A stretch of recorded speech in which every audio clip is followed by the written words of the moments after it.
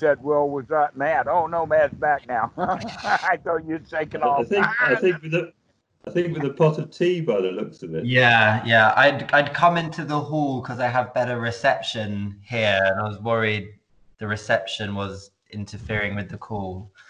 But I foolishly left my tea, so I've remedied that. Well, life has come to an end. So, by the way, as an introduction, I have just had a call from Chetan, who is in UK, and we actually did talk about this at a different kind of perspective and detail. So when that one I'll publish it tomorrow or something, and that will be worth listening to also because it has that kind of perspective. It's another way of looking at it. And even if I work really hard at trying to repeat exactly what I told him, it'll still be a different talk. So we're looking at right effort and, in fact, its relationship to other factors and features. So that when the other factors and features are weak, that means then the effort is needed to be strong. But when other factors are perking up and working correctly, then the effort becomes less requirement. But in any case, you can, in fact, clean out the mind.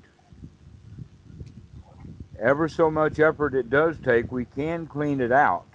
But sometimes it's like it just doesn't get dirty so much. And we like that pretty well. And the other one is that even when it doesn't get dirty so much, that so much is also really easy. There's like a springboard or an easy amount of effort. We could almost call it energetic, and that happens on its own. And I'll show you where that relationship is. And then there is another component, and that has to do with our enthusiasm for what we're doing.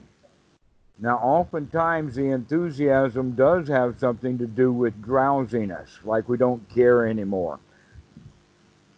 And so lack of enthusiasm is, in fact, not only a hindrance in a particular moment, but it's also like a skill, it grows over time. As we become more confident in the Dhamma, our level of enthusiasm for it will raise. Perhaps a possible word we could use would be gung ho. That sometimes we're ho hum about something, but over time we get gung ho about it, especially if we come to a deeper understanding of what's going on. And so this gung ho quality we can also see as enthusiasm for getting the mind in good shape, to get it unified.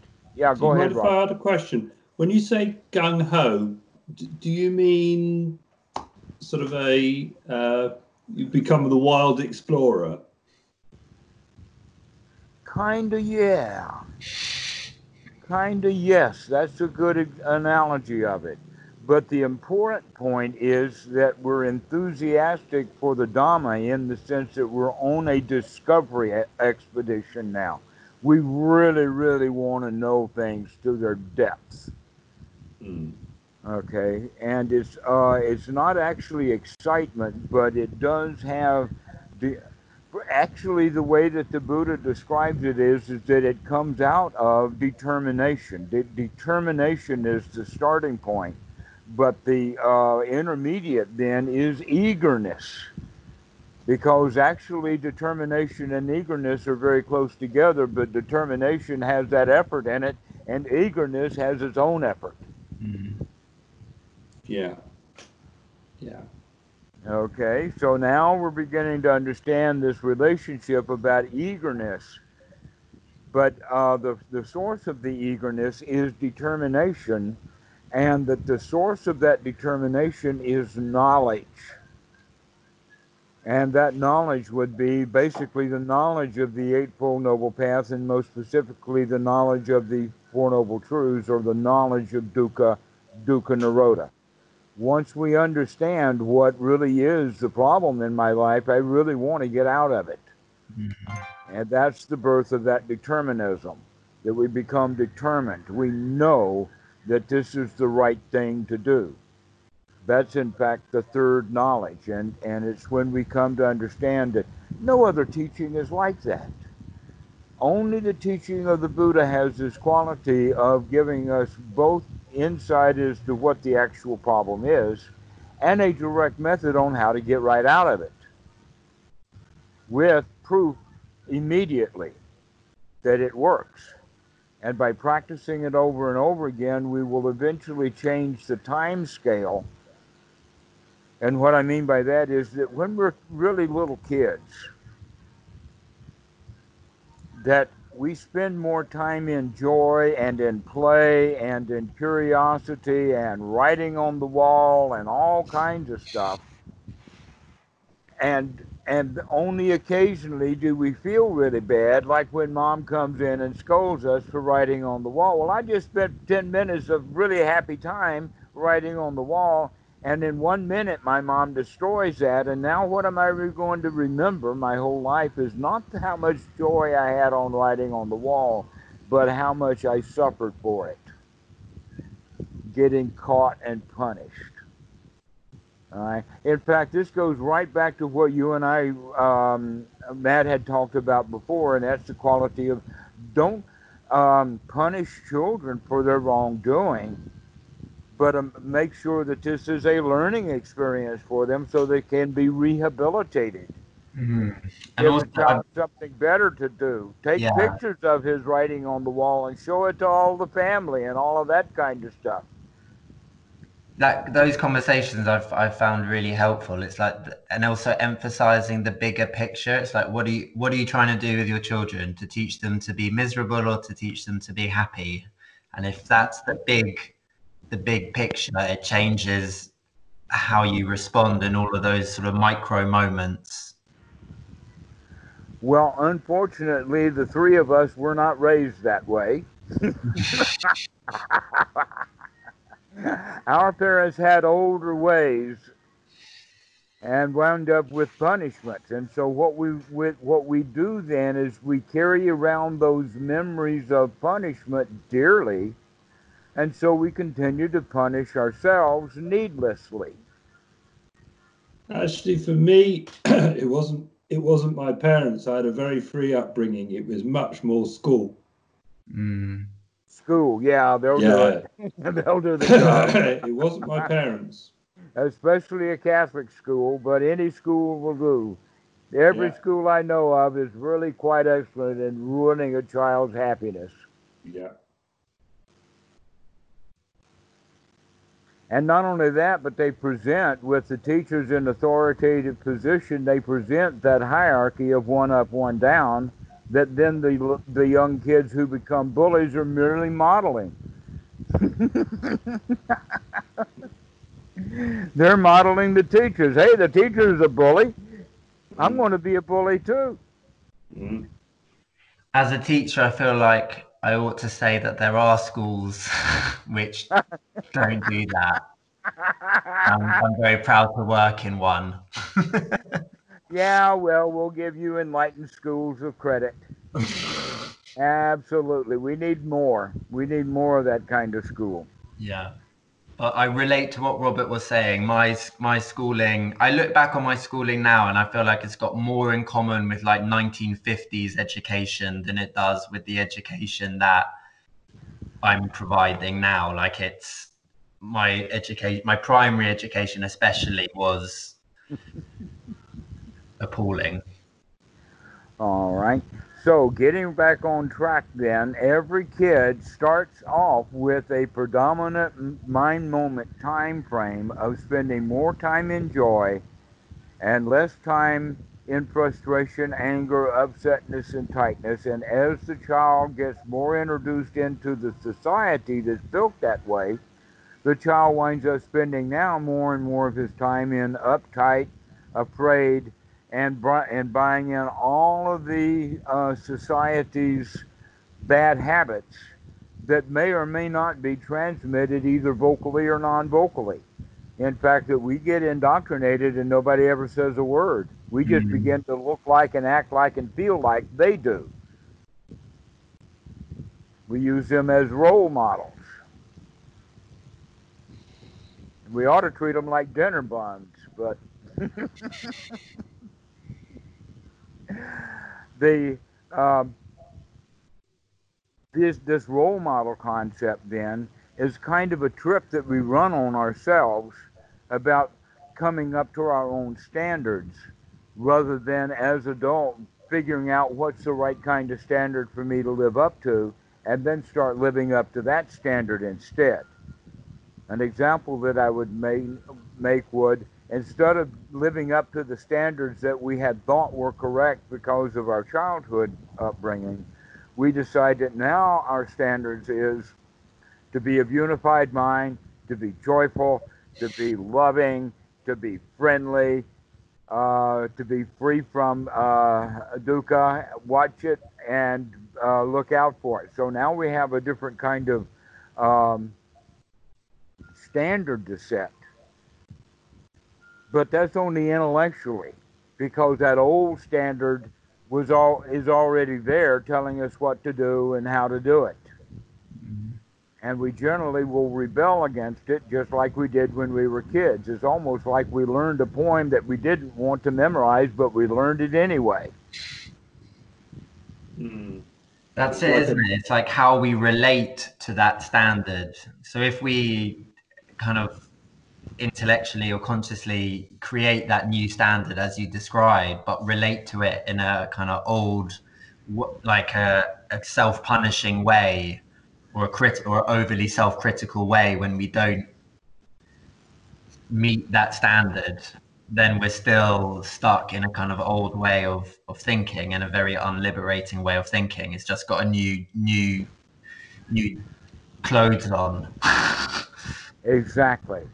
And that whole broad spectrum of things is generally what we would then consider as the hindrances. Anything that keeps us from being in this present moment happy and joyful, and in the state of mind that we like to be in, anything that prevents us from doing that then would be a hindrance. But most of the things that hinder us from being in the here now has to do with the past, either a feeling or a thought or a combo of that. But we can, in fact, feel the way that we want to.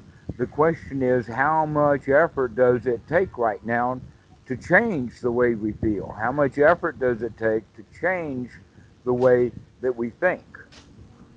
This is actually part and parcel of the skill development, and that the first skill that we learned in is the skill of learning how to control the breathing. Then we learn how to control the mind. Then we learn how to control the feelings. Well, this learning that I'm talking about, this training process, in fact, Bhikkhu Bodhi uses the word training. Other words that could be sought would be like practice. But this is actually, yes, we're practicing. We're practicing and we're training to make it easy for us to get into a good state. I like the word cultivation as well. I like the idea that we can like cultivate certain positive mental stances and attitudes and positions. And So now you can see how that when we have a fully developed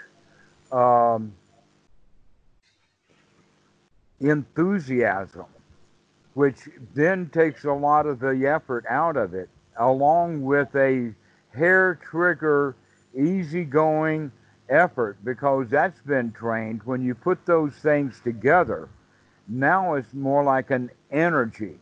It's actually the spring-loaded Jack in the Box, and all of it is pop go, and out it comes. We don't have to take any effort to grab into that thing and pull that jack out. He's out. He's coming. Okay. This is what and it comes out with enthusiasm.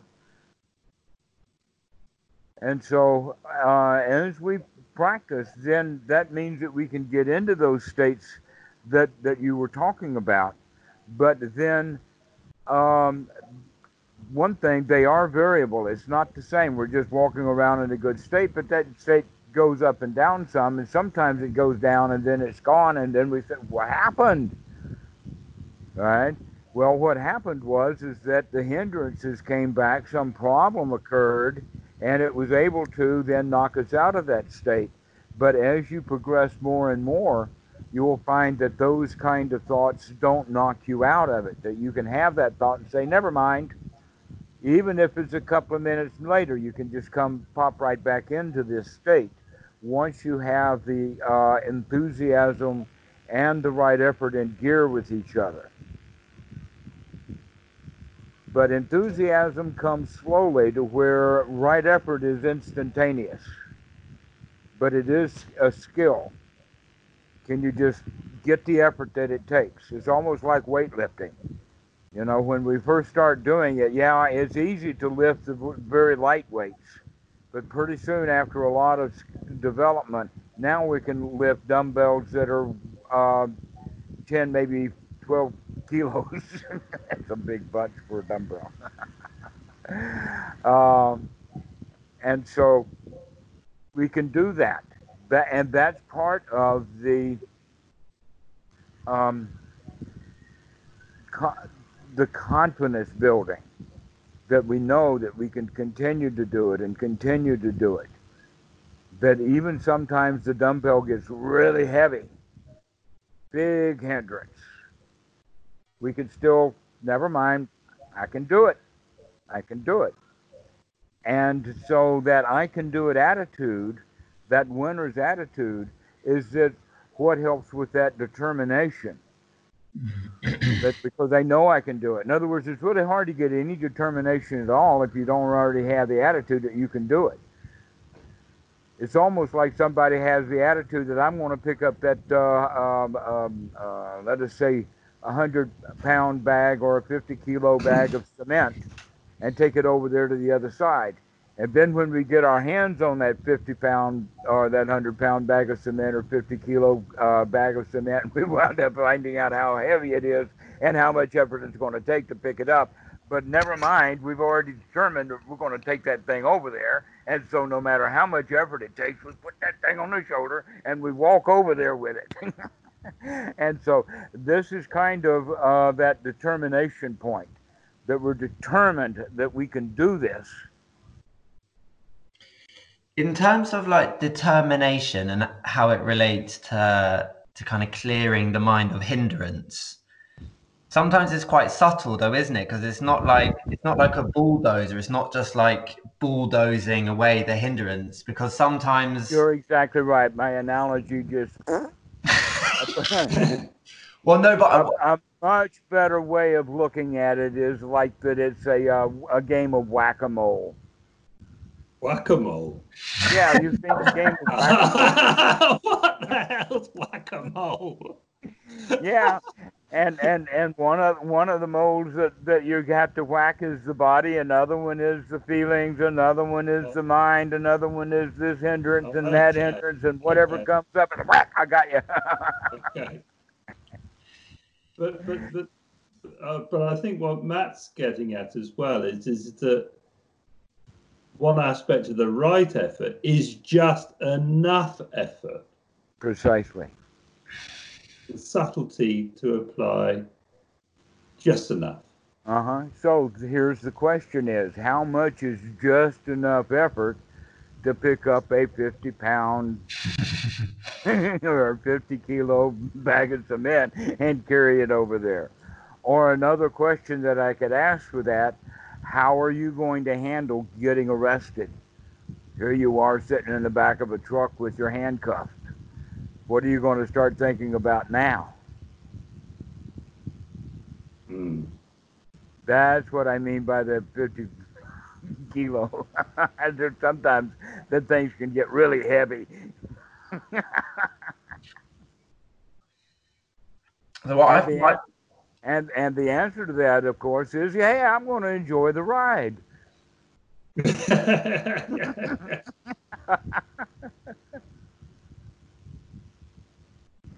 And when you get to the station, you just really thank the police for giving you such nice treatment.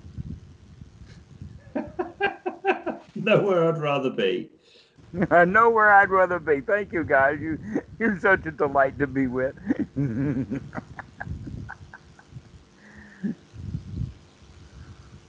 So this is what I'm actually getting at when I'm talking about something very heavy. Thanks for putting my feet to the fire on that one. But there are times when things look really heavy.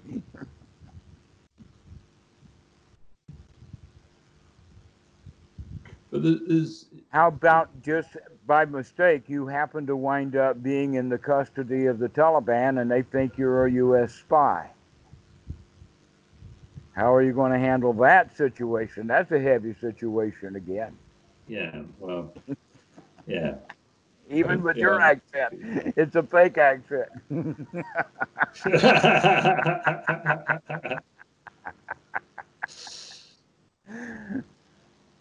Yeah. So there are times when it's heavy. The question is, are we going to be ready for that?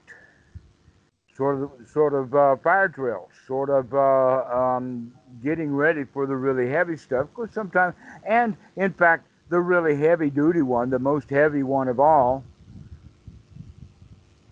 you're going to die. Mm-hmm. How are you going to do that one? Yeah. You can go, yeah. So part of what getting ready for life is basically getting ready for death. We're getting to the attitude that I can handle anything, even my own death, and I can do it good enough.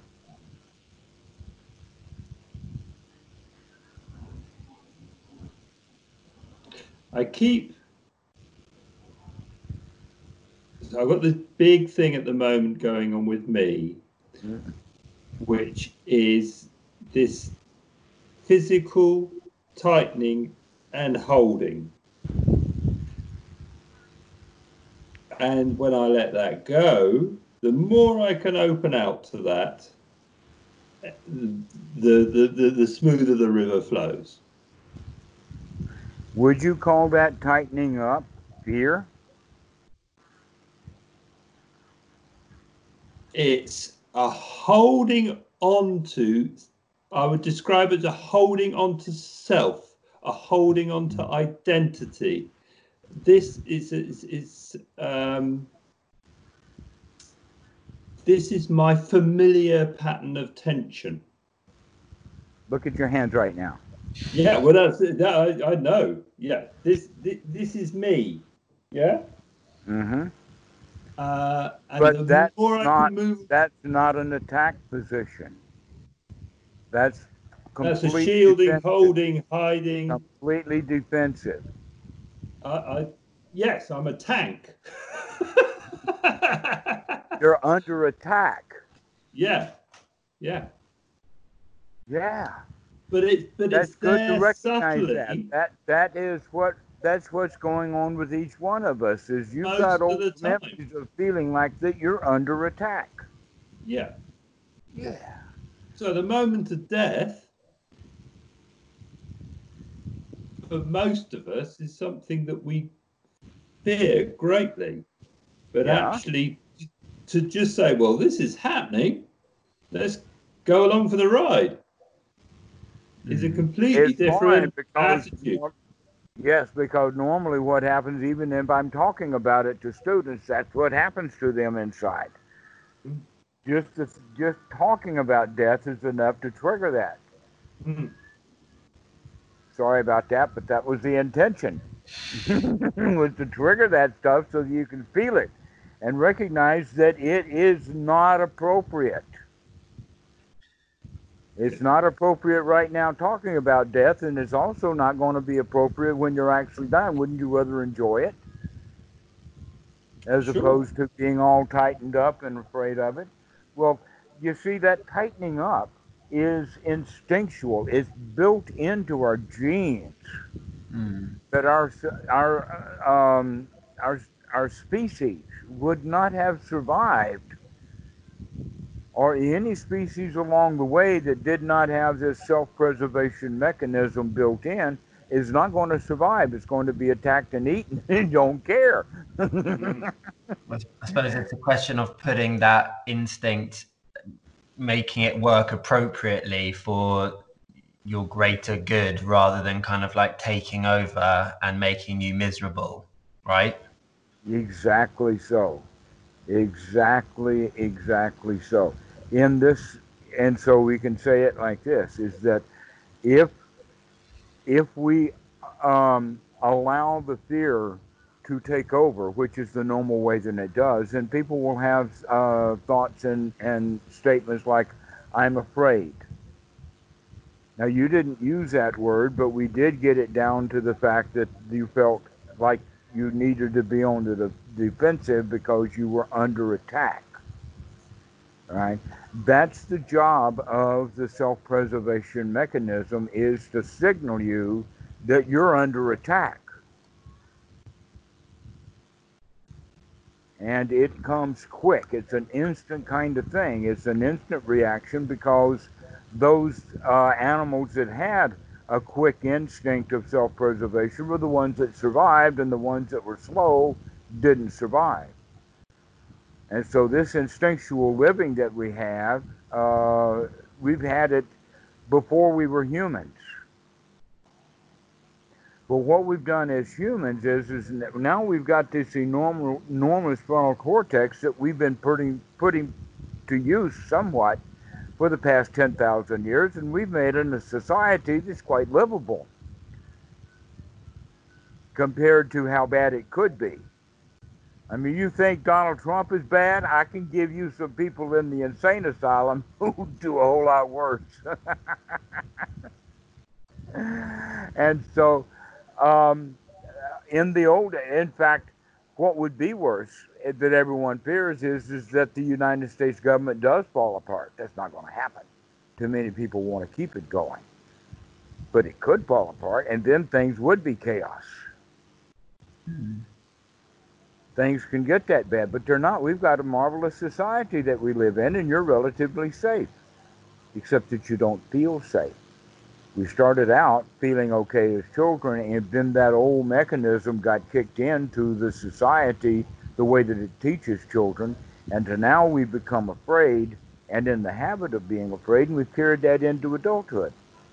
So that now the ratio is, instead of being 80% in good feelings and 20% in bad feelings, now as adults we wind up being in good feelings only about 20% of the time, and the rest of the time we're murking around in bad feelings, or feelings that we would prefer not to have if we were mindful of the feelings that we're having. But most of the time we're not mindful of the feelings we're having. This is right, just exactly. normal. Even when you're feeling good, you don't even know it because you're not paying attention. But Robert, what you described in terms of like in practice, you become aware of the fact that there's like a tension and a holding on and like a kind of bearing down, and then you relax that and then more smoothly let the stream take That's you.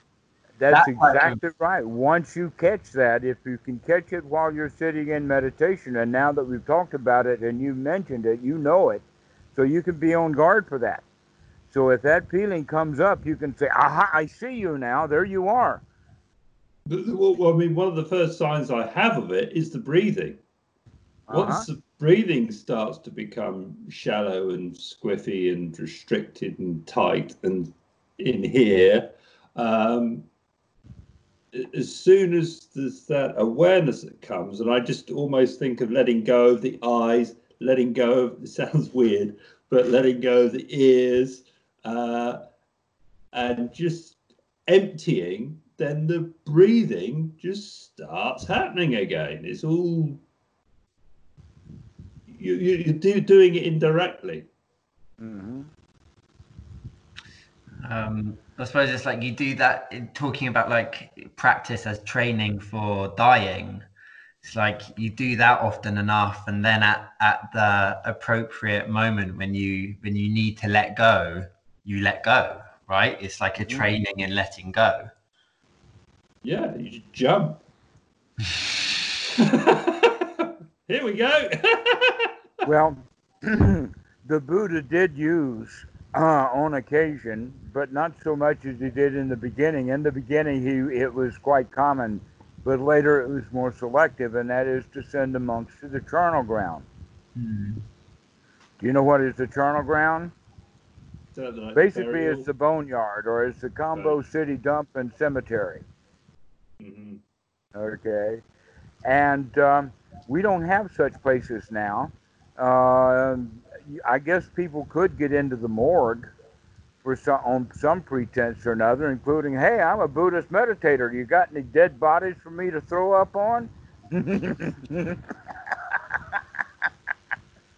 I promise I won't. Because that's why they don't want anybody in the morgue, is because most people don't have a strong stomach for it. And one of my favorite comedy skits is Mel Brooks performing an autopsy while he's got 8 or 10 students behind him watching what he's doing, and his intention is for every one of them to pass out. I've not seen that. Where was that? Yeah, it's on the YouTube. Mel Brooks autopsy. Okay. Yeah, okay. I'll check that one do out. Mel Brooks autopsy and see what you can come up with. Yeah. Because he wants them all to throw up. Why? You know, well, he's just being Mel Brooks at that point. But the whole idea then of doing these autopsies is getting in touch with that fear and disgust and icky feelings that we have inside, so that we can do it mindfully and know that, hey, wait a minute, that feeling is not so bad at all. I can, in fact, the guy who's doing the autopsy now felt that way the first autopsy he saw, but now he's actually doing it. If he can get over those bad feelings, so can I. We can learn to deal with these disgusting feelings. And so the way that the Buddha did this, there's actually a sutta, I think it's number 4, I need to check on that because I've been giving that number out too often, of the Buddha actually intentionally confronting his fear by going to dangerous or fearful places and sitting there or standing there, so that, and I guess where he was, because I know that Bodh Gaya is close to a river, and in those days it could have been swampy. So I'm imagining a tropical swamp with swamp gases and all of that, and so everybody thinks this place is spooky, when in fact it's merely just dangerous. But that's where the Buddha went to deal with his danger or his feelings of fear. And so that's something that we can do also, except that we don't have to quite do it at that level, because we can bring up those kind of fears without having to go after swamp gas. I mean, a video of an autopsy will really ring your bell.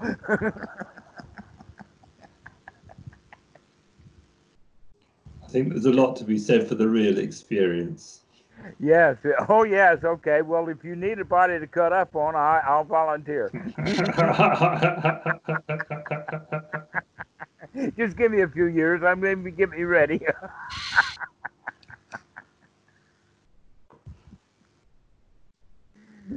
Be sure to get a plane ticket to Thailand and bring a bone saw.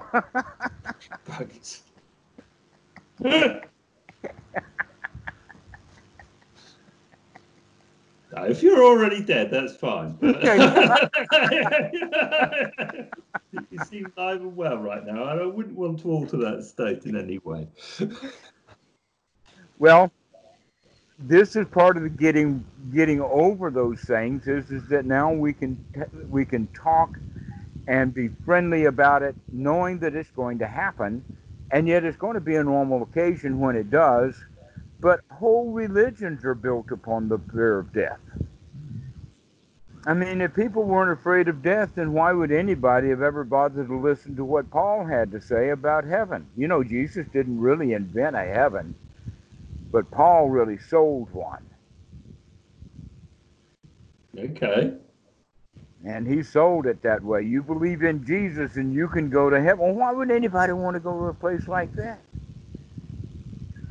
Especially these Christians. I mean, all the Christians I know, I wouldn't want to live with them up there forever.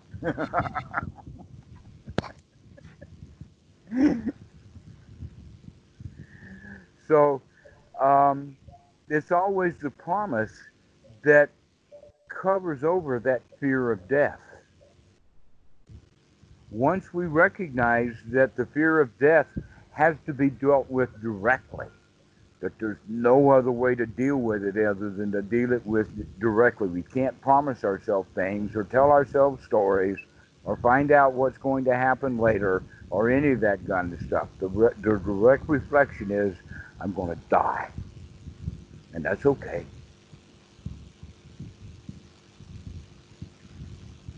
It's going to happen, does to everybody. And not only that, but some people say, but I want to be remembered. Well, think about all of the guys we have in history that to remember. I don't hardly remember, maybe one or two or three or five, maybe. But all the other historical figures, I wouldn't want anything to do with them as human beings. A bunch of assholes.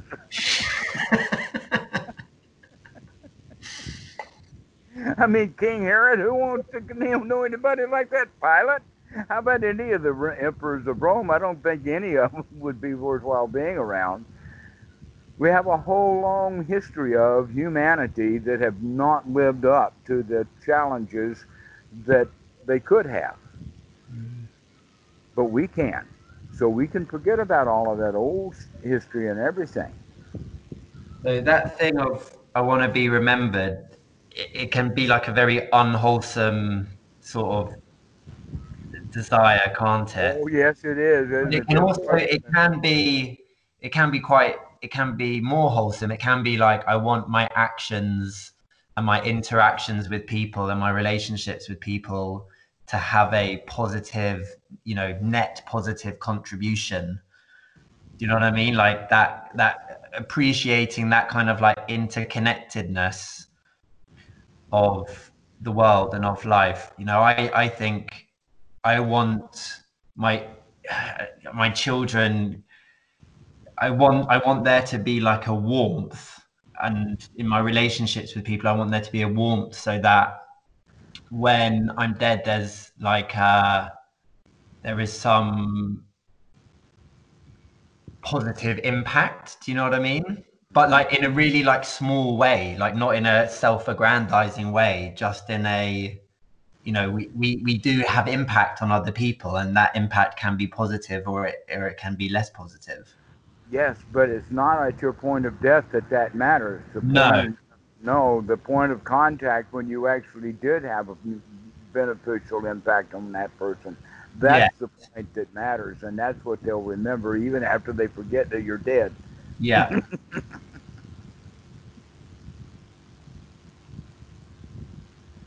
And everybody is forgotten anyway. So it doesn't really matter. In fact, I think that wanting to be remembered after death has not only the quality of the fear of death, and then somehow I'm permanent because I live or my reputation lives after death. It also is closely associated with that name, the issue of name and fame, or I want to be known, or in fact, all of this fits into the high fetter that we in Pali is called mana, and that we translate that is conceit. The conceit of I am. I want everybody to know who I am. It's funny looked at from the perspective of non-self, because when you're kind of looking at the kind of intricacies of like consciousness, perception, intention, will, and seeing through them as not self, the idea that your reputation could be self is, beyond absurd, isn't it? That's right. Our reputation doesn't exist. Yeah. Except in the minds of humans. That's the only place that it can exist. And that reputation then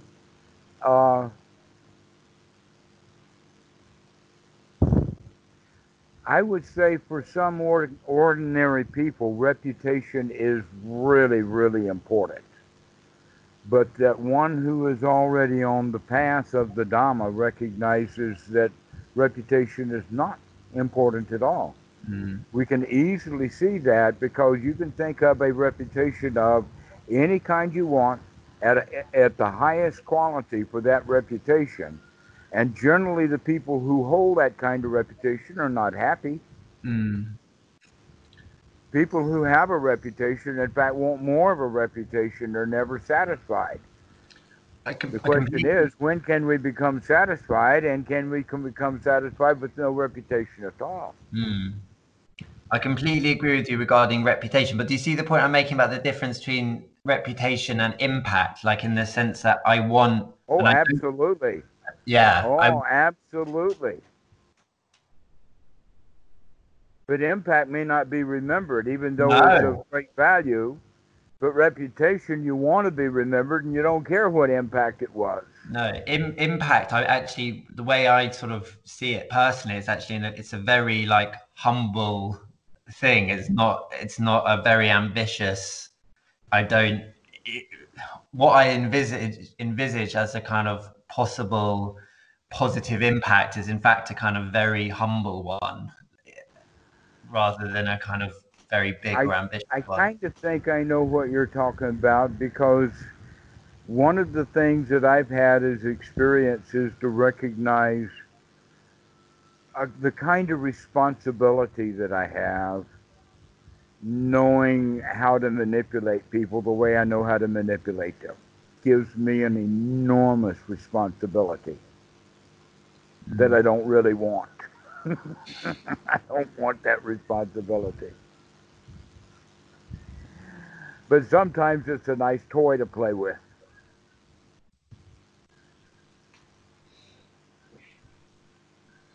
Well, I mean, the Buddha couldn't have done what he had done if it wasn't for his reputation, surely.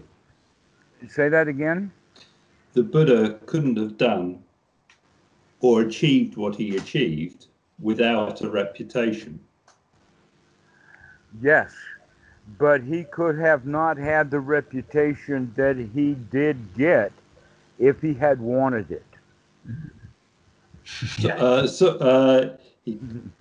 Right, yes, yeah, okay, yeah, well, yes, precise, yeah. I like that. Sorry, I had to get my head around that for a moment. And there's actually a sutta about it, number 22 in the Majjhima Nikaya, the simile of the snake, where the Buddha says, though people will revile and dispute and put me down, on that account I have no dejection of the heart. And if people revere and send accolades and speak well of me, still I have no elation of the heart on that account. There's a practice in Tibetan Buddhism where you... I haven't finished the quote. Oh, I'm really sorry to interrupt you. I can't see your screen, so I can't read your facial expressions and tell whether you're finished speaking or not. Oh, really? Do I need to do something? Yeah, well, I don't know what Robert can see. I can see you both wonderfully well. It's my slow computer probably then. Don't worry. All right, well, I'll turn my camera off and turn it back on again. Hang on, 1, 2, 3. And now it's off.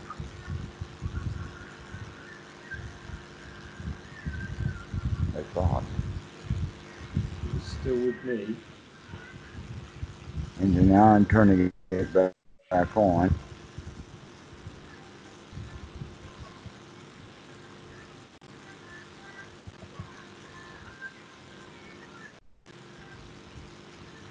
And it there. Wait a minute, one more time.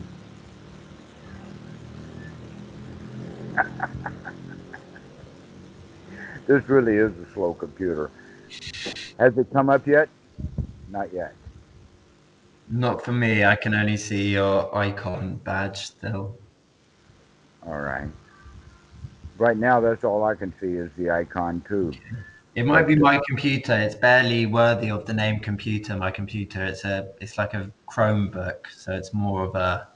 It doesn't have very much. Oh well, if you want to play who's got the crappiest piece of junk, I'll beat you on that one. How old's this computer? This computer's probably 15 years old. Wow. This one could possibly go into the 15-year-old category. So would it be 15? At least 10. So anyway, we were deep into a quote that I didn't have out. And so that quote is that the reason why there is no elation of the heart on account of that is because this has all happened before. I ought to get the exact thing out of it, but the basic is that it's a been there, done that. It doesn't matter that people praise me because I've been praised before. I know what that's like. I know what the benefits and the trap. And if people have accused me, I've been accused before. And so that's basically, once we get experience in dealing correctly with being revered or reviled, then being revered or reviled doesn't mean anything anymore.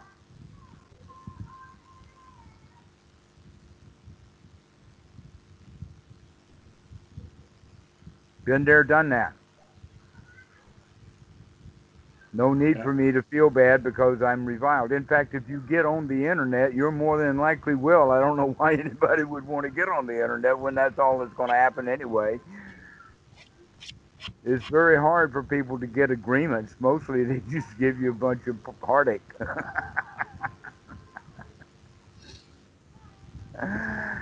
And so when we have the mind then of the Buddha, then that we can recognize, well, being revered and being reviled don't mean anything because we've already been there and done that.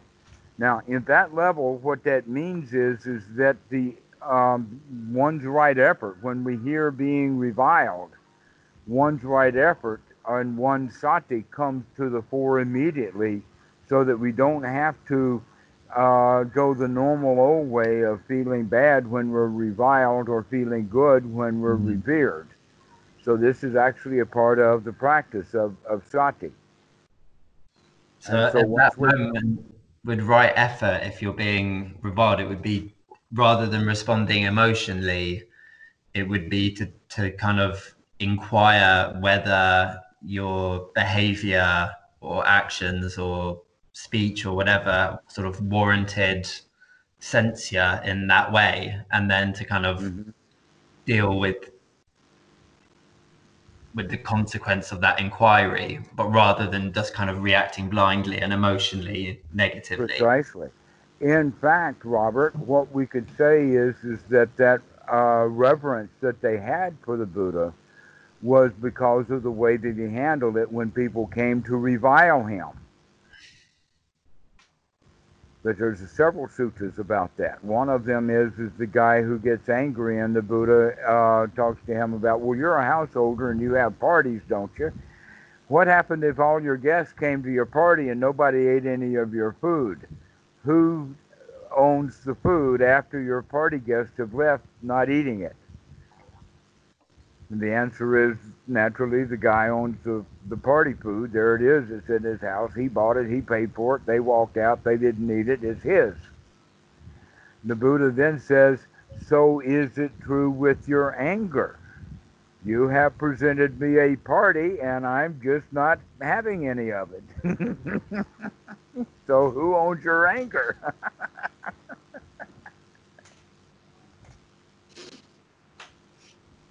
Yeah. That's so marvelous, but he can do that because of the fact that he's got his mind clear, that he's not going to become affected when someone comes to revile.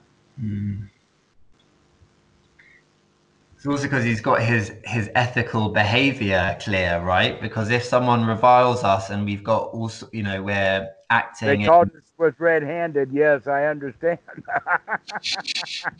Exactly so.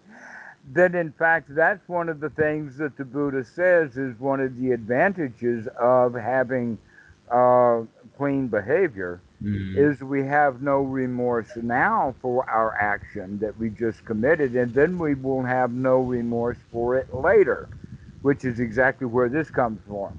Is that if we do something wrong, we'll have remorse later because some Brahma is going to come up and hit us in the face with it. It's going to get around.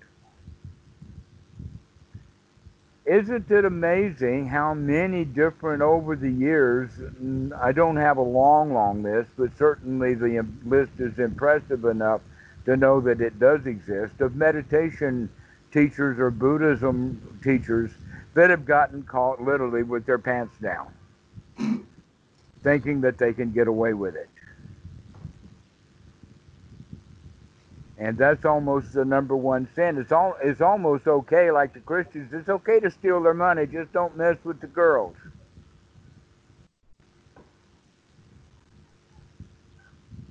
Yeah. And so that's one of the issues that would be raised right then. In fact, one of the stories is that a girl went with a some sort of wooden wheel device, claiming that the Buddha had knocked her up.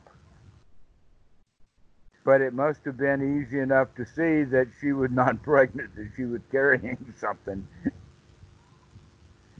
What? She went with a wooden Sorry, wheel. I'm sorry, I'm being American. When I say knocked her up, I mean she was Oh, pregnant. yeah, no, I know that one, but I was a bit confused about the wooden wheel device. Yeah, I don't know what it was. I mean, we can only imagine that some girl had some wooden thing that she carried in saying that it was her pregnancy, Oh, okay. and it got exposed. So that was the level that some people would go to with the Buddha. But almost whenever someone would come to confront him with a question about morality or anything else, they would become a follower of his. In fact, there was a Brahmin who was quite upset because he started sending his students to the Buddha, each one asking a question, and each one of them came coming back just long enough to say goodbye. I'm going to go live in the woods with the Buddha. And I think he lost like 16 students or something before he finally went to him by himself to the Buddha. So these are some of the stories that are there. I don't know whether any of these stories are true, but it does have the quality that he was quite a master at being able to handle questions and handle people, making friends with them. Yeah. And that would have been that openness, I think. Mm-hmm. Can we get you back online, Dharmarato?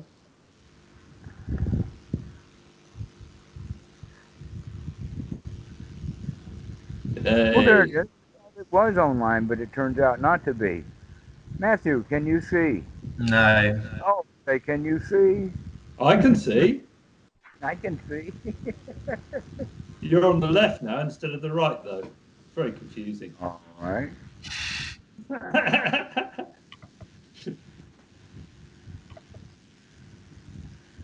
So, I can see you now. There we go. I can Excellent. see you now. Excellent. Well, let's get back on to where we were. We had just recently left the position about being revered and reviled and the feelings that come with that, which are associated with our understanding of self and permanency, and how that permanency then is the seed of that is the instinct of self-preservation that brings up fear. So when people become afraid, they want to have a good reputation. If they have a good reputation, if they've got fame, then they have what they call made it. Or even in the mob, they have the quality of a made man. which means now that he's safe. But all of this is magical thinking. In fact, the made man is not safe anymore. Now that he's a made man, he's a target. And that's also true in entertainment world.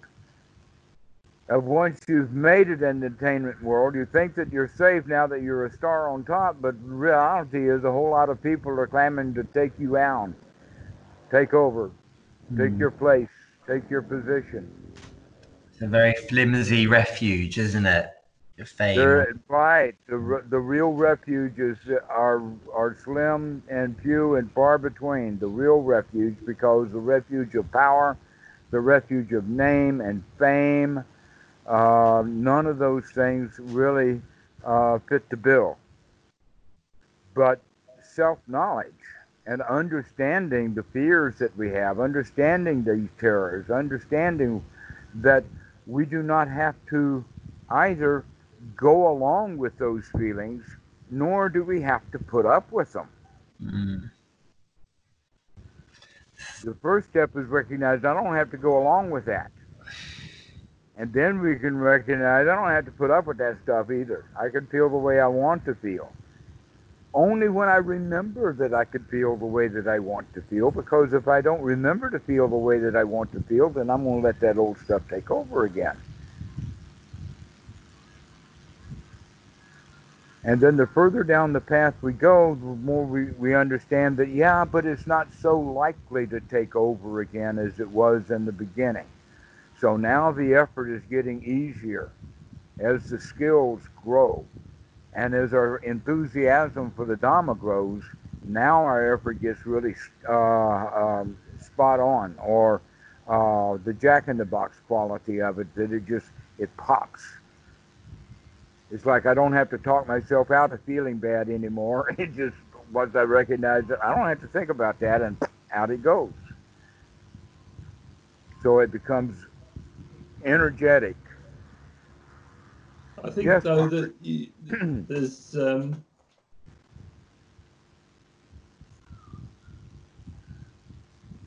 my own finding is that all of a sudden something will catch you out, though. You think, oh yes, everything's hunky-dory, I'm just going along nicely, and something will arise out of the blue, and it really rocks you on your foundations. And there's this, for me, combination of disappointment and then recognition that actually that's the wrong response. And just then the best thing, it seems, to just be open to the feeling and to be come in contact with one's own humility. What was that last you said? It's a humiliating experience, but in a positive way. Okay. Yes. Do you see what I'm saying? I know exactly what you mean now. And you need to embrace that. If you can embrace that, then it becomes a positive thing. It's a, oh no, there's still work to be done. There's still filth to be cleaned out. You arrogant bastard. Express it this way is, I'm referring to myself. Yeah, but I'll get you.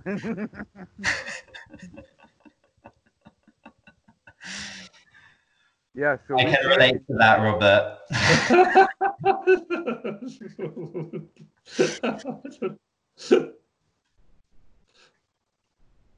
Well, at this case, we begin to understand that confidence and that attitude also have a quality of how much effort that it's going to take.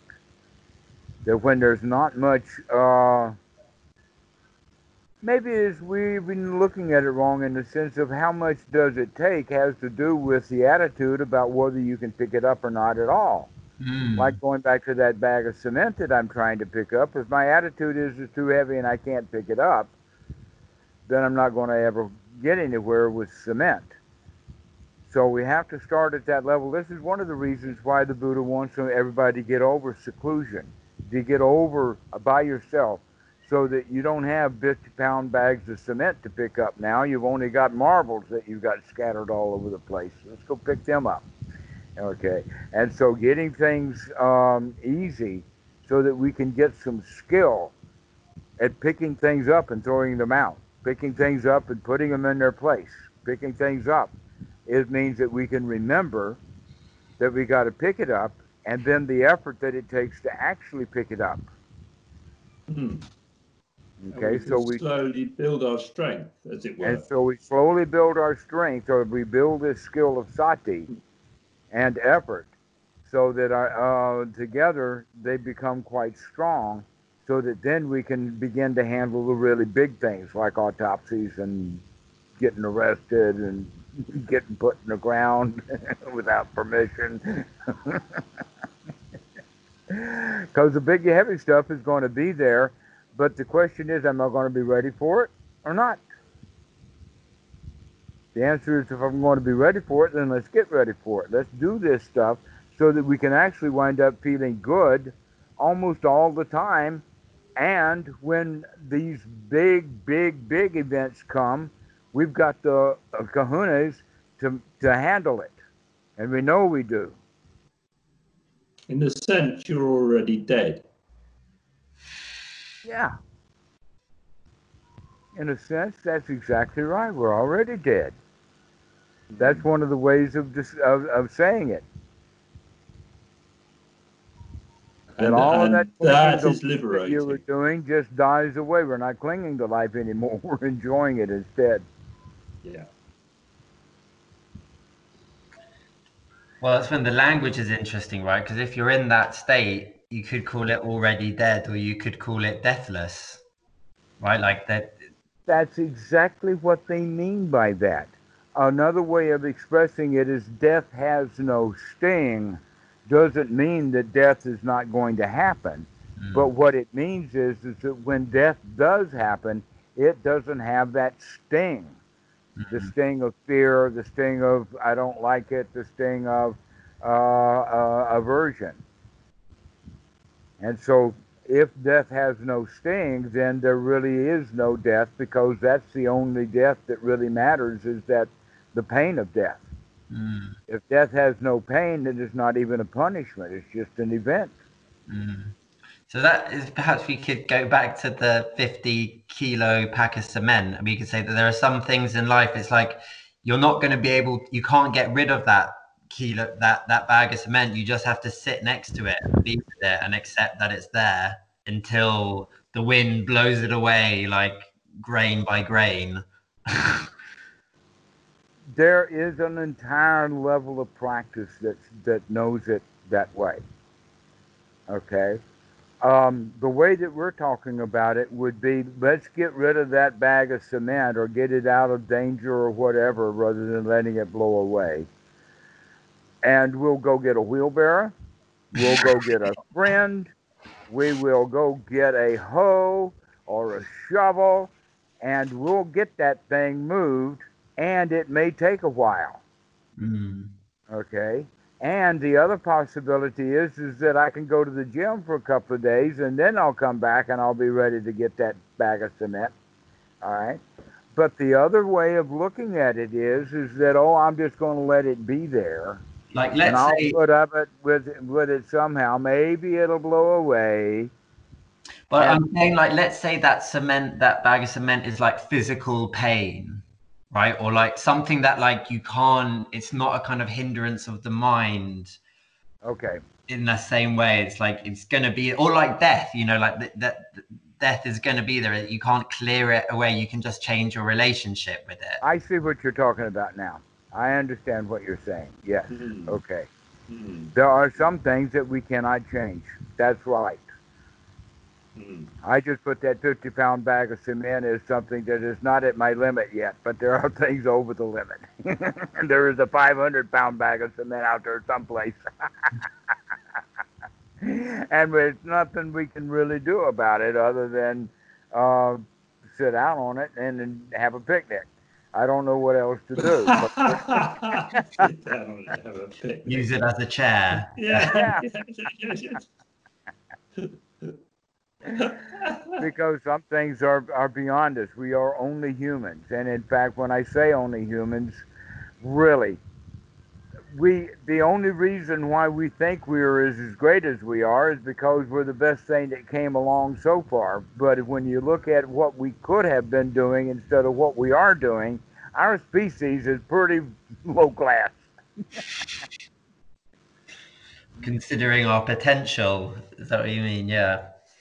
Yeah, that we Yeah. are, the human potential is much greater than what we have. And that the point that we're missing here is that we think that that potential has to do with technology, cities, transportation, and all of those kind of things. But basically, what I'm talking about is human civilization in the sense of the way we treat each other, the way we feed each other, the way we friendship each other, the way we bomb each other. That's the point that I'm looking at. That um, we have not been very good at being humans. Hmm. I'm not sure we've had very long to practice yet, though. Well, yeah, that's why I'm really pleased with what you're doing. You're really coming along great. I mean, we're talking about some pretty deep stuff here. I mean, but in terms of so Oh, you're the talking Buddha. about humans? Well, I would think in 600,000 years we'd have had time. I mean, we've had fire that long. Yeah, but the Buddha's only been around for 2,500 years. The Buddha says that this is an old path, that he just rediscovered it. Oh, right. And there's been, What does he mean by that? Can you clarify that? first off, let's change the word path to method, because that's basically what we are when we're talking about MAGA. That has the quality of method as opposed to the quality of a journey on a path. Mm-hmm. Yeah. Okay. So you could think of then that would be like a method would be psychology. Yeah. Another method would be going to the witch doctor. Yeah. Okay. So the Buddha basically is saying that there has been a path or a method available to humanity all along that has these basic qualities to it. And that these basic qualities are predicated on the fact that everybody throughout history, no matter what group or what age or what income or society they were in, everybody suffers and everybody don't like it. And that we have been building religions around that point ad infinitum. One religion after another has never solved this basic problem of humans are not happy creatures. The Buddha says there is a method for these humans to be happy and to be delighted and to be living a life that they themselves would be satisfied at having. But that what got started, if you can think of it as original sin, was that monkeys didn't train monkeys very intelligently. And when monkeys became human, we still did it out of ignorance. We weren't looking at really what we were doing. And so we did it by habit. So ever how our mother did it, we do it that way too, ad infinitum, generation after generation after generation, with not much new coming along. But Least this amount of method effort. has, pardon? Least amount of effort. Takes no Right. effort to do that. But there's a lot of suffering involved with it, a lot of unhappiness, and part of it is because of this instinctual feelings of keeping us alive is based upon a let us say a chemical reaction within the body that we experience it, and it's got two qualities of it. One, it's designed to motivate us, which means we're not supposed to like it. Run away from it. Yeah. Run, okay. That's what this whole thing about adrenaline is that it pumps you up and gets you ready to run away or to fight. And here we are, all of these dangerous creatures, all dressed up, ready to fight, ready to flee, and we got no place to go, and we got nobody to fight. Because our society has, at the surface level, solved those problems, leaving each one of us human beings to figure out that we do not have to follow along on our ancestry to live in the primitive times that they lived in, that our modern society is cool, baby. Why not be cool too? Now, some people will say, oh, yes, but our society that we have today is really dangerous in some places. And the answer to that is that's certainly true. But every one of those people are also smart enough to get out of that place so that they can find a safe place. But still, they will feel unsafe. How can we get ourselves, number one, into a safe place, and number two, feel safe? That's the dilemma of life. And many of us solve one of them. We get out of our dangerous place, but we don't get out of the feeling of being in a dangerous place. And the Buddha they path to the solution to that problem. So when the Buddha said he rediscovered this method, this technique, was he really saying that the potential was always there? Yeah. Yeah. The mechanisms were always there. Right, but the way that they said it, it's said in a magical way, but that's exactly the right way to say it. Is the potential for humanity to come out of their suffering has always been there, and occasionally someone figures it out. Yeah. Sometimes people figure it out, but they don't understand how to teach other people how they figured it out. This is generally referred to as a Paticca Buddha. But there's other kinds of Paticca Buddhas which do know how they figured it out. They just don't bother teaching anybody because they recognize what a civilization that is. Why should I go bother? Paticca Buddha. Huh? What does Paticca mean? Paticca. Yeah, Paticca Buddha. Yeah. They're the Buddhas who don't teach for one reason or another. Right, okay. Like either they don't know how or they don't care. Mm.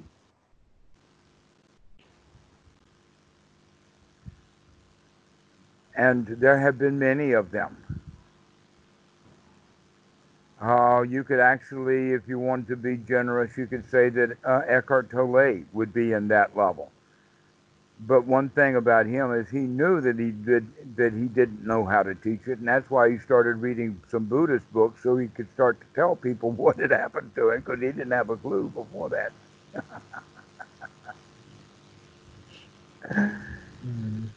So basically we had started off on the issue of right effort, and we had talked about enthusiasm for the path that grows, and when that enthusiasm gets really strong, then that helps our effort along, almost to the point that enthusiasm is enough, because we're so enthusiastic about the path, it doesn't take hardly any effort at all. But that's going to come back and forth. It's going to go in and out. It's going to wane, just like any piano player who's professional will know some days he's got a good day and some days he's not such a good day. So things are going to go up and down. And for piano players, let us say the number of factors are few, but within one's whole life, the factors are great. Many different things can trip us up. And our job is to be on alert for that through our right effort to make sure that whatever it is that happens, it's not going to drag me down into the sewer with it. So that we can truly say it doesn't matter how obstructed the mind gets, even if it's a cop. I can come out of that and I can feel good.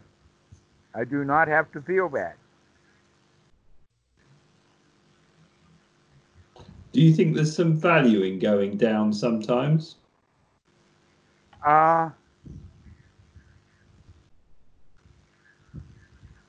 Yes, but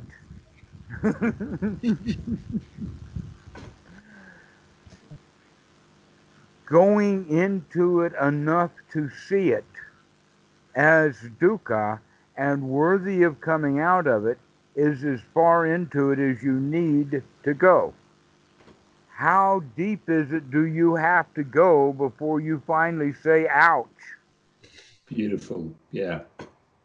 Yeah. Okay, that Really has good. to do with our level of awakeness. The brighter alert, more awake we are, the Mm, more likely we are to mhm. recognize suffering as suffering, and we don't have to go so deep into it. Yeah. It's So extraordinary how that is, those. Yeah. Sorry. pardon? I said it's extraordinary how just a flash of a thought of the past, for example, that certainly I may never have given another thought to, you do start to recognize that no, actually that was quite unpleasant. I felt that in a negative way. And yeah. Okay, so with our right attitude, we know that we can, in fact, handle things no matter how heavy they are, but that generally the heaviness of something is a matter of opinion right now anyway. Mm, mm, Or should I say opinion would be attitude. Mm. An example of that is that if I had a student who called and we got to know each other, and then I talked about this story about getting arrested by the cops, and then he lays on me, you know, I spent about 8 years in prison. I've been arrested dozens of times. I know exactly what you mean because when I first got arrested, I was really strung out. Now it doesn't bother me at all. I haven't gotten that guy yet, but I do not expect anything.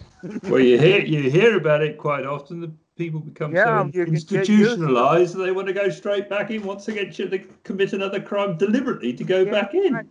Exactly. Yeah, the inside's better than the outside when you get used to it. Yeah. Okay, so if you think about it like that, that means that alone is liberating. Mm. That means that we can get used to anything, Mm. including being happy.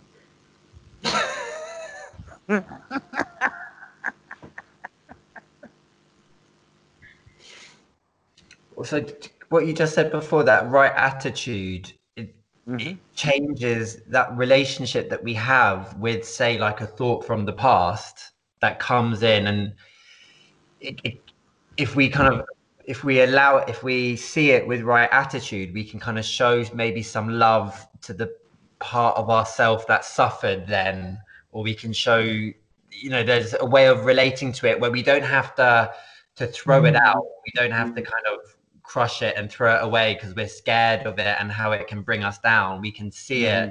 we can kind of love it, and we can kind of let it. Exactly so.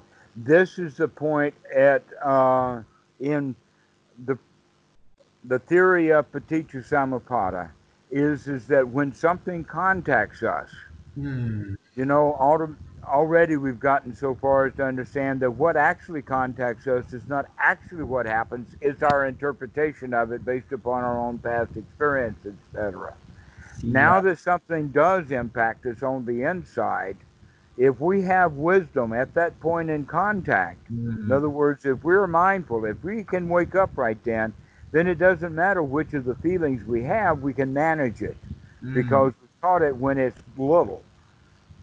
In other words, if I can catch, if something would normally make me angry, and I say it like that, normally, really, what's going on is that I didn't like something, and I allowed that to turn and burn enough to where it did get me angry, which was 3 or 4 or 5 seconds later. Hmm. The question is that if we can catch it at that point of I don't like that. I don't like being called a whistlebud. So when somebody calls, so So when somebody calls me a whistlebutt, I don't like it, but I don't have to get angry. I can say, oh, I just don't like that. And then I can turn it into something cute or funny or whatever. But if we don't understand the fact that it's merely a not liking, that is actually based in the self-preservation instinct. When somebody calls me a whistleblower, that's almost like he's trying to kill me. I think it's a really important distinction, though, that you make there, because it means that the feelings themselves are not, because I feel like there's a danger with like oversimplistic understanding of this, that people can kind of reject, can end up suppressing and rejecting a large part of experience, whereas actually it's about a skillful relating to experience, and skillfully relating to experience, you That's end a up good actually point. letting go of what's not wholesome and conducive to happiness, and you end up Precisely. cultivating what is, but it's not through a rejection or a suppression. It's through a skillful relation. I'm not even sure that we should hold our noses when we talk about uh, subjugation or suppression of thoughts. Let's use this analogy. Imagine that you've got a dog that is in the habit of barking at the wrong time. Lucky here. And what we do with it is a combination of getting her attention while she's barking, but as soon as she calls herself off, or when she actually begins to turn around and walk away, that's when we give her the glad hand. Right, Lucky, come on, let's go, yeah. And then by the time she gets up on the porch, she feels at home and loved and all of that again, even though there was that shout out to get to get away from what you're doing. Okay, so what happens though that I've seen many times is when people fuss at the dog, even when the dog has changed its behavior, they continue to fuss. And then when the dog comes close, now they actually want to punish the dog, when in fact the dog just did something quite marvelous. He came when he was called. And they're punishing him for it. In the dog's mind, okay, well, that's the way that we treat ourselves also. So think about it from that perspective of, yes, we can call that feeling down. We can say, I see you. But the suppression of the feeling would be the continue of the suppression of the feeling, even after the things have changed around or turned around. We continue to suppress, etc., when in fact that's the wrong behavior now. It's not staying up with the flow. Yes. Okay, and so so we can people let do. the feeling back in safely. Yes, precisely. Through skillful contact, right? Relating it to Paticca Samuppada, it's like there's been contact with this feeling, with this memory, with this whatever, and if we can relate to it skillfully, it need not take over the wheel of like misery that it could have potentially. Is it Vedana? It's that point you're into Vedana, yeah. Right. The word Vedana itself in the Indian languages, according to some of my Indian friends, actually has itself a negative connotation, and I could see that. At one time, I thought that good feelings would be good, and bad feelings would be bad, and confused feelings would be confused. But now I understand that confused feelings generally lead to sadness or to fear and confusion and doubt. Not liking something leads to ill will and hatred and otherness and racism and all of that kind of stuff. But liking something also has the disadvantage of, I like it, I want it, I've got to have it, I got to control it, I've got to, okay. So that's the cycle system that we're breaking up. I don't see any suppression anywhere at all. We're just simply breaking that stuff up before it gets big enough to need to be suppressed. Yes. it's getting in there before it proliferates and before it spins a story and before it latches on to all of create. Before it goes all okay. So you have the Vedana, which is the feeling, and then the Tanha, which is the craving or the wanting. Okay, and then you have the Upadana, the actual taking over, like anger will take over, or a feeling of fear will take over. So it's like the prison coming in around. Right, this is the prison. We get taken over. Okay, we really grab a hold of something. Actually, the taking over is a bit backwards in the sense of we're actually being taken over by taking over. And here's what I mean by that. In South Thailand here, surprise, surprise, we have coconuts all over the place. Coconut trees galore. And yet we do not have any young kids or any old men or anybody ever claiming any of those coconut palms to gather coconuts. Nobody does that. No one does it anymore. Well, what do you mean by anymore? For centuries, no one's done it. They have trained monkeys. They're baboons. I've seen it in Indonesia. Yeah, this is the baboons that they have here are actually baboons. So the Thai word is ling, and ling is just automatically translated as monkey. But these are actual baboons in South Thailand. We know they're baboons because they've got the jaw of a baboon, they've got the bite of a baboon, they got the attitude of a baboon, and they've got the red butt of a baboon, and they've got a very tiny little tail where most of the African baboons don't have any tail at all. But this is not a monkey. Not with a prehensile tail. This is no hensile at all in this tail. It's just a tiny little thing. But these guys could scurry right up there. Okay? They've got actually a university. I know a few of them. A university for the monkeys, and they also is like an auction market. I mean, there's literally a slave trade. And they train the monkeys. They have 2 jobs that they have to learn. Actually 3. But climbing a coconut tree is not so hard to teach. Figuring out which coconuts are ready is the second job. And then the next job is learning to twist it around so that the spine becomes weak, and then gravity will pull it to the ground. But the question is, how did they get those monkeys in the first place? That's where this story comes in. These monkeys are wild, and the old monkeys are smart to this, who are out in the wild. But the young monkeys will do this.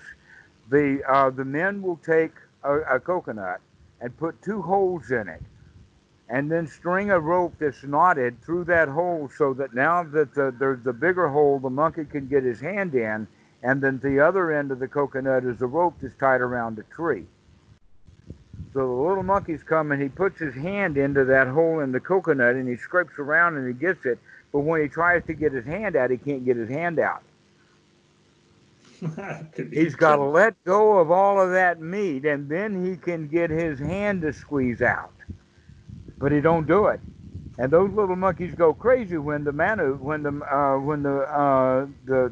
comes, but they don't let go of the coconut.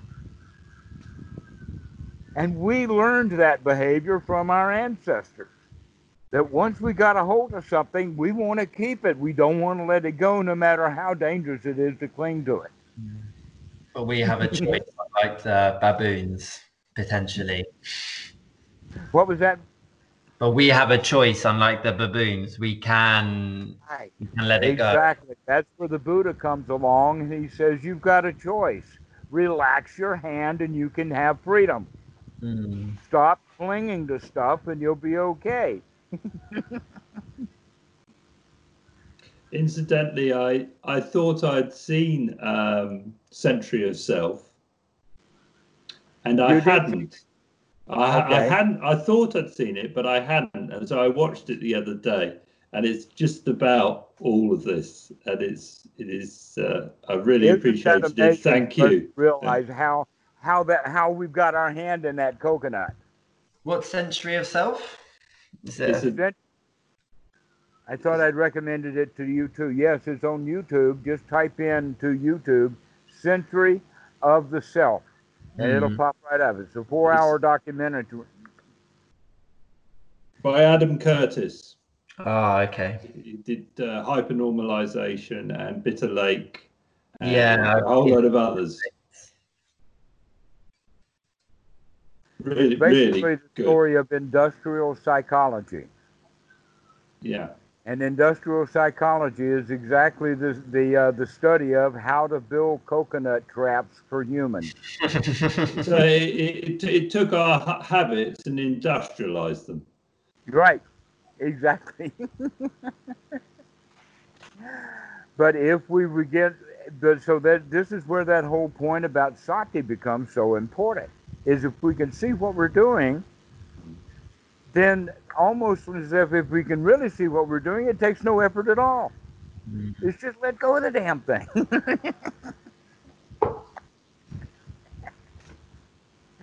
But in the beginning of practice, it's so strange that it does take effort.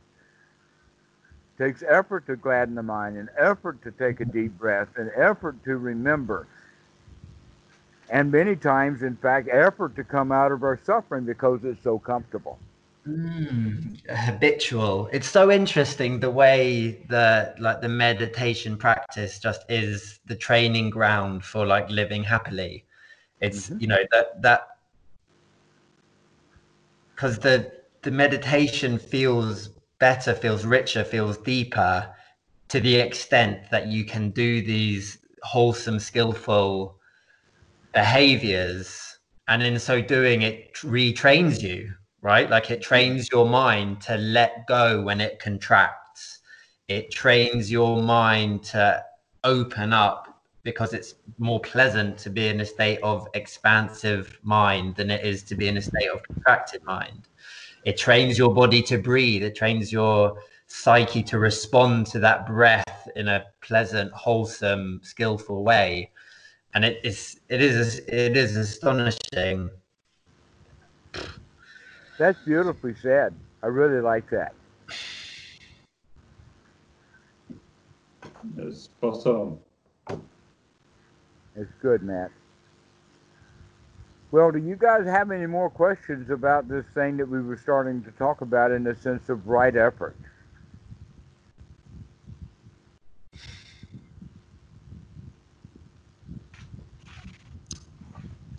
There's got to be a question up there on the ceiling someplace. Yeah, there it is.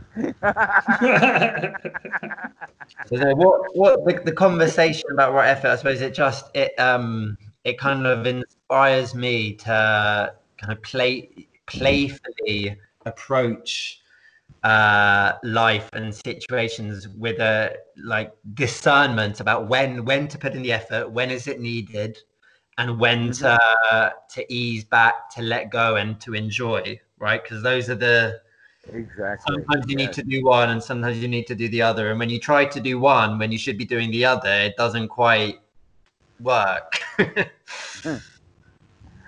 Well, you have a marvelous toy.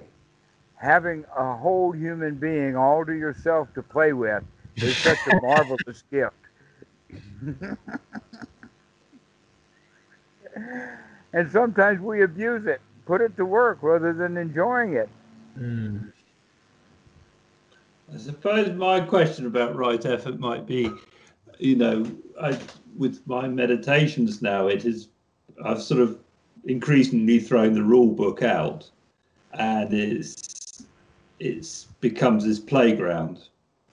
Yeah. And if I'm not careful, I will, using the book reading analogy, I will drift off and I'm not paying attention to what I'm reading anymore. But and then I pull myself back. And then there's all these chapters I can look through, and there's different books I can pick up, and I can think about them in different ways, and all of that sort of thing. And I guess that's fine. I mean, there's no particular problem with that, I wouldn't have thought. Or am I wrong? One of the problems that I find with books is that it's hard for the book to surprise you. Now, I know that authors try that a lot, but that's basically what the Dhamma teaching is all about, is to surprise the student, to begin to say, wow, look up, like wake up. And it's hard to do that with books, because books, all they have is kind of dry information.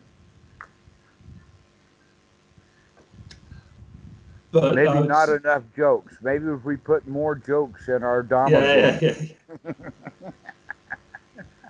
I think that's where the openness comes. Uh-huh. So you're looking around the corner all the time. You're not sure what's around there. Exactly. This is kind of what I mean. And when and what I meant is that you can get into this. It's very easy to get into this kind of dream state where you just sit in the corner and you can't be bothered anymore, rather than getting up off your butt and getting out there and looking around the corner. Yes, this is actually an energizing. I mean, the Buddha would not have put right effort in his Eightfold Noble Path if he didn't expect both for you to do it and to get the results of having trained that. That we do become vibrantly alive. We become clear. We're taking deep breaths. We're oxygenating the body. We're getting things going. And we're also becoming lightweight. In a way, it's almost like taking the old clunky Ford pickup that I've got and turning it into a hot rod. Some carbonation, please. Carbonation. No, sorry, not carburation. Carburation. Carburation, please. Yeah. Some more breathing. Yeah, let's get some breathing going. Let's get fuel injected. Supercharged. Yeah. So this is the way that we're practicing, is that we're using these combinations of things to get our energy up and going. This whole quality of getting enthusiastic about the Dhamma is such an enormously valuable quality, that the Buddha talks about this in the system of knowledges, that this is actually becoming eager for the Dhamma is the sixth knowledge. So we eagerly start watching. We eagerly want to stay on guard. We eagerly are inviting sati. We really do want to know what's going on. And so that actually almost replaces the effort, because the eagerness for it is there. It almost becomes an energy on its own. Effortless effort. Then I don't know who invented that, but that's exactly what we're talking about. That sounds like Zen or Tibetan or something. Well, it's probably the bit in the factors of awakening, at the point at which it becomes. You often talk about when the sati becomes relentless, when the joy becomes relentless, when it stops being something you're doing and it starts being something that is just done, right? It's just right. I think the word is unremitting, but we'll use relentless. That'll do. It's a bit like siphoning water out of a tank, isn't it? You suck on the pipe, suck on the pipe, suck on the pipe, and then it starts coming through and it just flows. Exactly. Siphoning. We begin to suck on it, and finally we get a mouthful of gasoline. You know where I've been siphoning.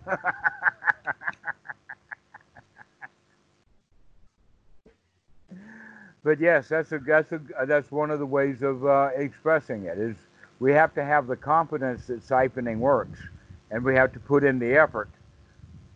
But once we put the effort into it, then gravity can take over to a point, and that is that it will go dry again. Depends upon how long your tube is and how much you're getting out of it. So sometimes people will get the siphoning going, and then it stops, and so they got to start it again, over and over again, but eventually it becomes easy, and it'll last a week or two. And then we expect the siphoning to continue on by itself. And when it kind of stops, then we say, "Well, what happened?" Well, I know what happened. You stopped practicing, and we're enjoying it too much. Never mind. Start again. Go Mm. back in and have the sati and take the effort, and it will start to pay off again. So Well, I that right have, effort kind of operates on different scales, right? It can operate on a kind of like week to week, month to month scale, and it can operate on a kind of like micro moment to micro moment scale as Yes, well. exactly. It's and got this is broad all about the context. hindrances. Hmm. Exactly. And we've got a whole life full of water, a big tank, which is our life. And the only thing that gets in the way are these hindrances. And Hmm. ultimately, our ultimate aim is they disappear and we just keep siphoning until the end of life, I suppose. Yeah, and you can enjoy And you enjoy can your enjoy life. it. You just pause.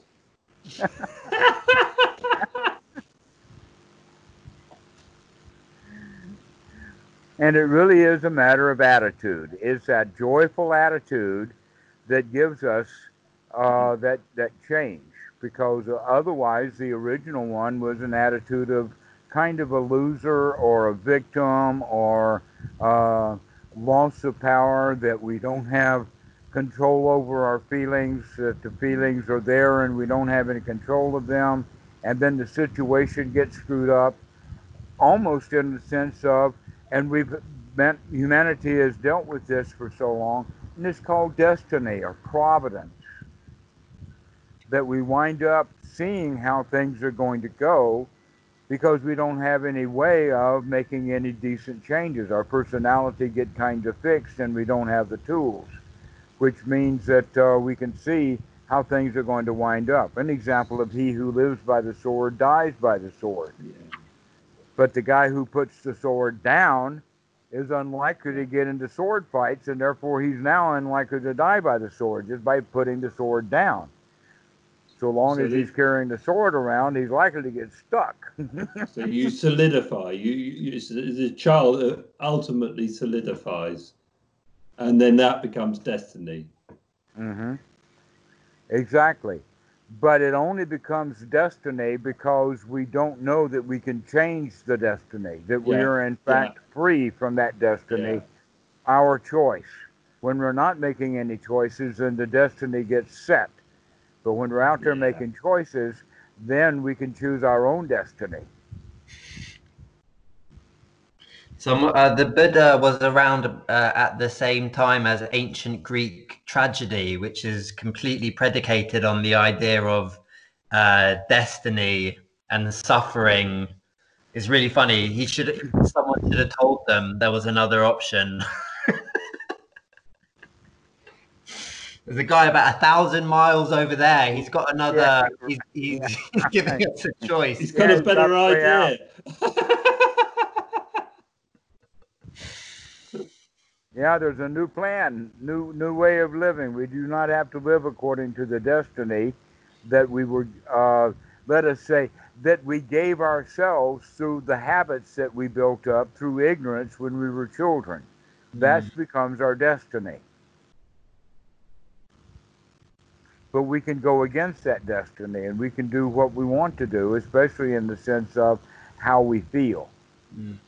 But we have to let go of that self to do so. Because if we You hold have on to to let that go of that old self. self that Exactly. we created as we kind of came through adolescence and into adulthood, then that self does have a destiny. That self has like an arc that they're going to go through. Exactly. The self has the destiny. Uh, and the argument then is about free will versus being destined to do something. Do I actually have the free will? And the answer to that is generally people who follow their destiny don't have will, they merely have the destiny and they're following it. But if we're going to have will, that means we have to make our choices. And by Mm. doing that, we have to come out of the old way of doing it and come into a new way and take the right effort to do that. Therefore, this kind of will is not free, it's expensive. Mm. But once we pay the price for this will, the expensive part of it, now it's free will. Now we can do as we choose and please, but we can't, it doesn't happen as just all of a sudden it's befallen us. It doesn't come free. But It comes through effort. are we really doing what we choose and please? And by that I mean, it's if you use the analogy of a sailing boat, yeah, and yes, I'm getting on my boat in England and I want to sail to the United States of America, yeah, I am still reliant upon those winds, and I don't know where they're going to come, when they're going to come. What are you talking about? The wind? Yeah. So, okay. So what, you're relying upon a whole lot more than just wind. You're relying upon that boat. You're relying upon the waves, the ocean, and your food store. And wow, are you? And in fact, that's a really good way of recognizing how interdependent we are. We really are not dependent at all. And conditions are changing constantly, and we are, as free individuals, having to adapt in the most appropriate way to those conditions from moment to moment to moment to moment to moment. You just brought up one of my favorite analogies, and that is about the sailboat, because there's a distinction between landlubbers and sailors in that the sailors have sea legs. To where a new person that has never been on a boat before, when that little, especially in high seas and little boats, they're just all over the place, right? But the experienced sea captain, he can walk around that boat. He can get quite around it. He's got no trouble. Why? Because he's got sea legs. Okay? Now that we understand this quality of sea legs, in the Pali, the word is called upekkha, and it's generally translated as equanimity.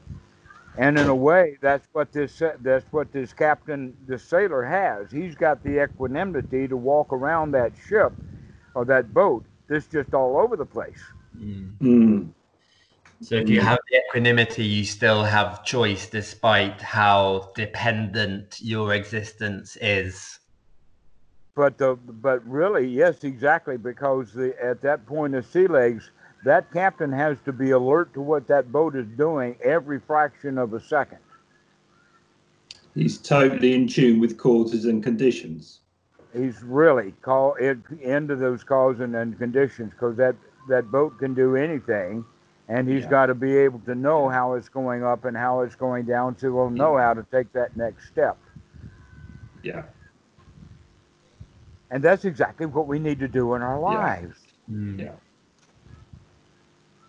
Is to be mindful with every step so that we don't ever lose our balance. But when we do, never mind, get up and come back. But this is kind of the end of the scale. In the beginning, it's never mind, start again. But at the end of the scale, this is sea legs now.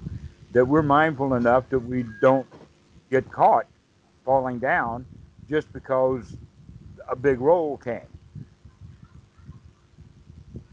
So for that ship and in one's individual life, one of those big swells would be like getting arrested. That's a big swell.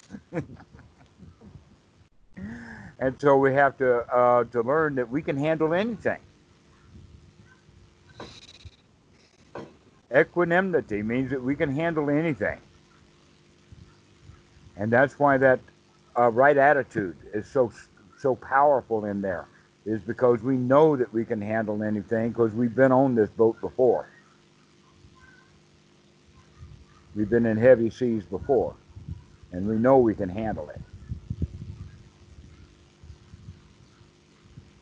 And so for that means that now that sea captain, he doesn't have to work so hard to get around that boat.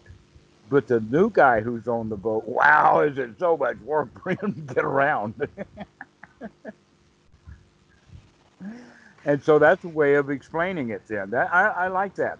Thank you for bringing that issue of the boat up, because it really does have quite an understanding or way of picturing or understanding or the analogy about how can we learn to ride the waves of life.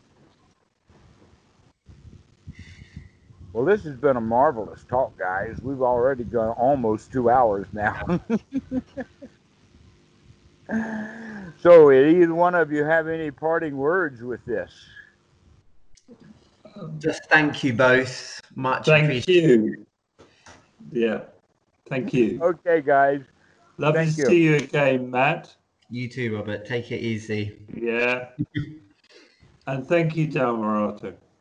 I'm the one that won this one. I'm the one that's having the most fun. I've really So I have enjoyed to say this. thank you, guys. Thank you. This is such a joy.